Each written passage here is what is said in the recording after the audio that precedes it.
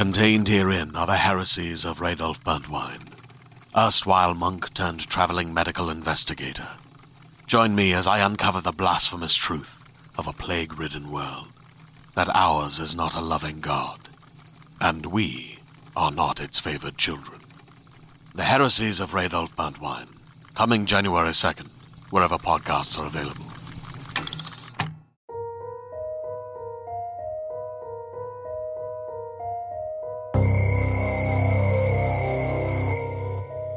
You're listening to the first annual Halloween special from the Warning Woods. This is part 4 of a 5-part story that will arrive at its haunting conclusion on October 31st, Halloween. If you missed any of the previous parts, be sure to go back and listen to those before this episode, and subscribe to the Warning Woods on YouTube or your podcast platform so you don't miss any parts of this story or any of the other stories released weekly. If you enjoy the story, please consider writing a review to help spread the podcast to more listeners. Thank you, and enjoy part 4 of the Halloween special.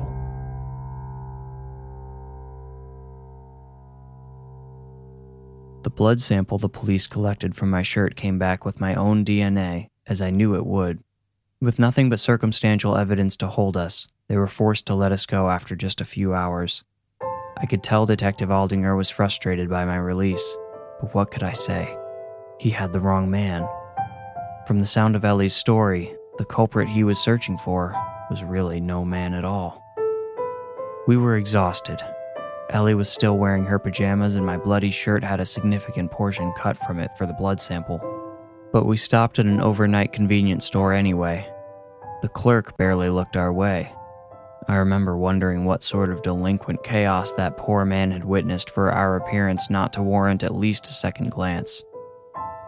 After purchasing 2 black coffees and 2 of those canned triple espresso drinks, Ellie and I drove back to my house. My home, the crime scene. Police tape had been put up around the perimeter and crisscrossed on the shattered window. I expected Ellie to cry again, but she sat in the passenger seat of my car as pale and emotionless as a ghost. "I just can't believe this is happening," she said. Neither could I, but it was happening. The proof was right in front of us, right at the end of the yellow beams from my headlights. I wanted to say something comforting, but then Detective Aldinger's voice replayed in my brain.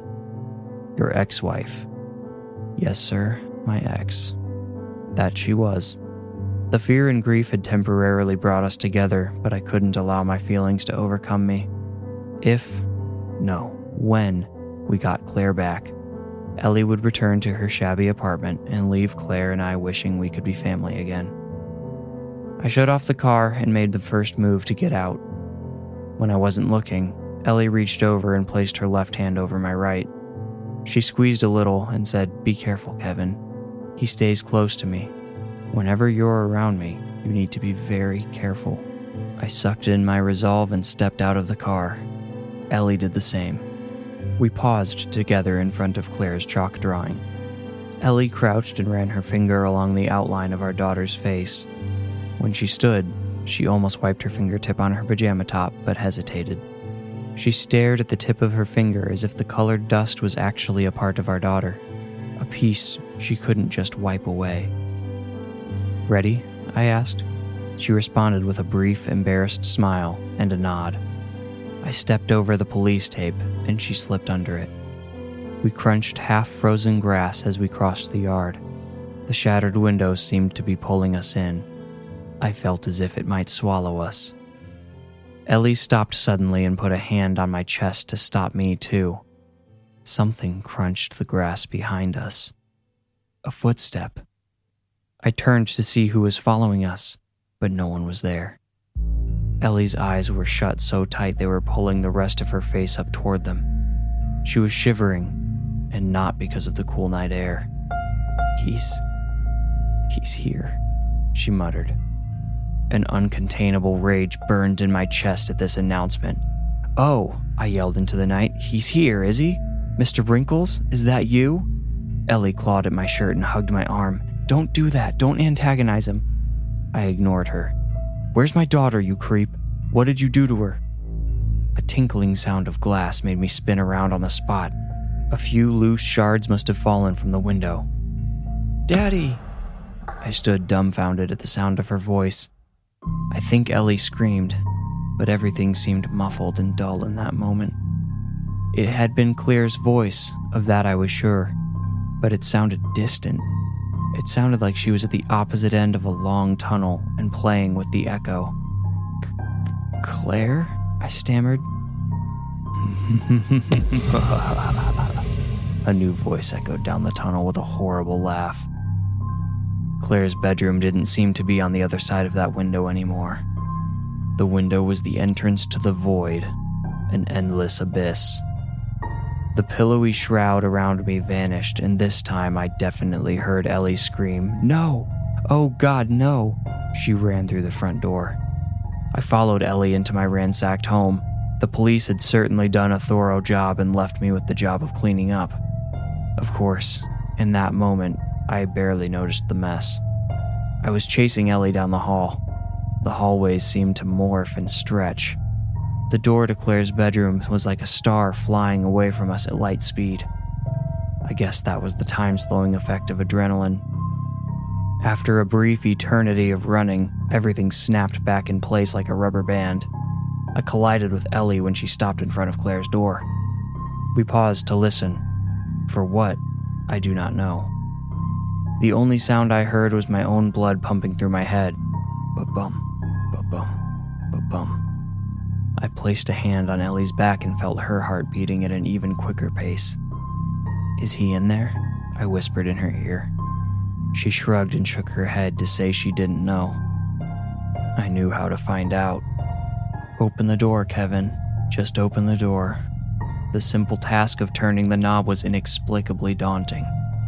Was I more afraid of seeing Mr. Wrinkles, or of not seeing Claire? Or, the worst possibility by my calculation, seeing them both. I feared I would see both Claire and Mr. Wrinkles at the end of that long, echoey tunnel from which I had just heard my daughter call Daddy just a minute before.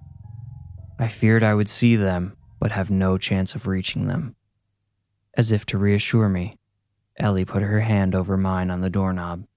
Together, we turned it.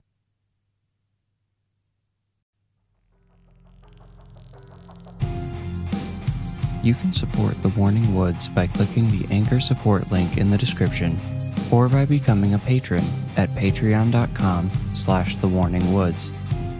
Of course, the best way to help is by writing a review and following this podcast in Apple Podcasts or subscribing on your favorite podcast app. Thank you for listening.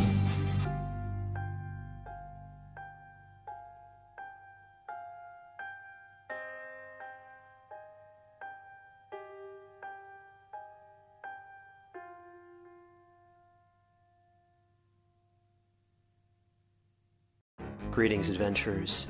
Today we're excited to introduce you to a new story, Dark Dice, a horror podcast that blurs the line between actual play and audio drama, where the story is determined by the roll of the dice. 6 adventurers embark on a journey into the ruinous domain of the Nameless God. They will never be the same again. One of the players is not what they seem after a doppelganger, a creature that can assume the form and voice of whatever it kills, infiltrates the team. As the players are picked off and replaced one at a time, can they figure out who the monster is before it's too late? Can you? Here's a quick example of what our show sounds like.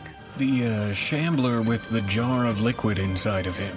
Soren Arkwright let loose an arrow that cracked the glass, passing through the spine of the creature. The shambler still managed to maintain its forward momentum, but stumbled as it eagerly tried to bite and swipe at Soren, landing near his feet. As Jeff Goldblum has now joined our cast, Dark Dice is available however you listen to podcasts.